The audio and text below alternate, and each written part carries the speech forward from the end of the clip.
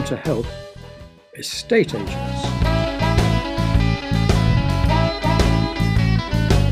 Now let's be honest, I've come to help estate agents because they really do need help.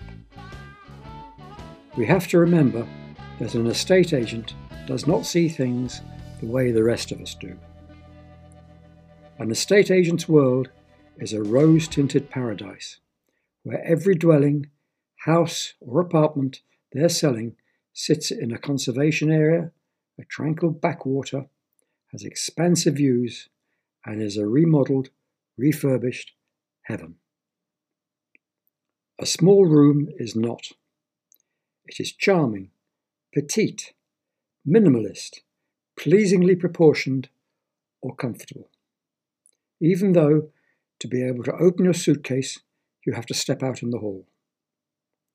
It is difficult for an estate agent to find a property that is not sensational, rare to the market, or is not in a perfect location. Exposed ceilings mean high ceilings. A stunning apartment means low ceilings. And bright and airy means there's a hole in the roof. Backstreet slums are up-and-coming areas or anticipated Mayfairs. Dry rot, rising damp, and subsidence are suggestions for future improvements, and the roaring traffic passing the bedroom is an excellent transport link to town. A fitted eat-in kitchen means there's no dining room. When an estate agent looks out of a window at the blank brick wall of the house next door, there is not a blank brick wall, but a timed snapshot of a Victorian bricklayer's talent.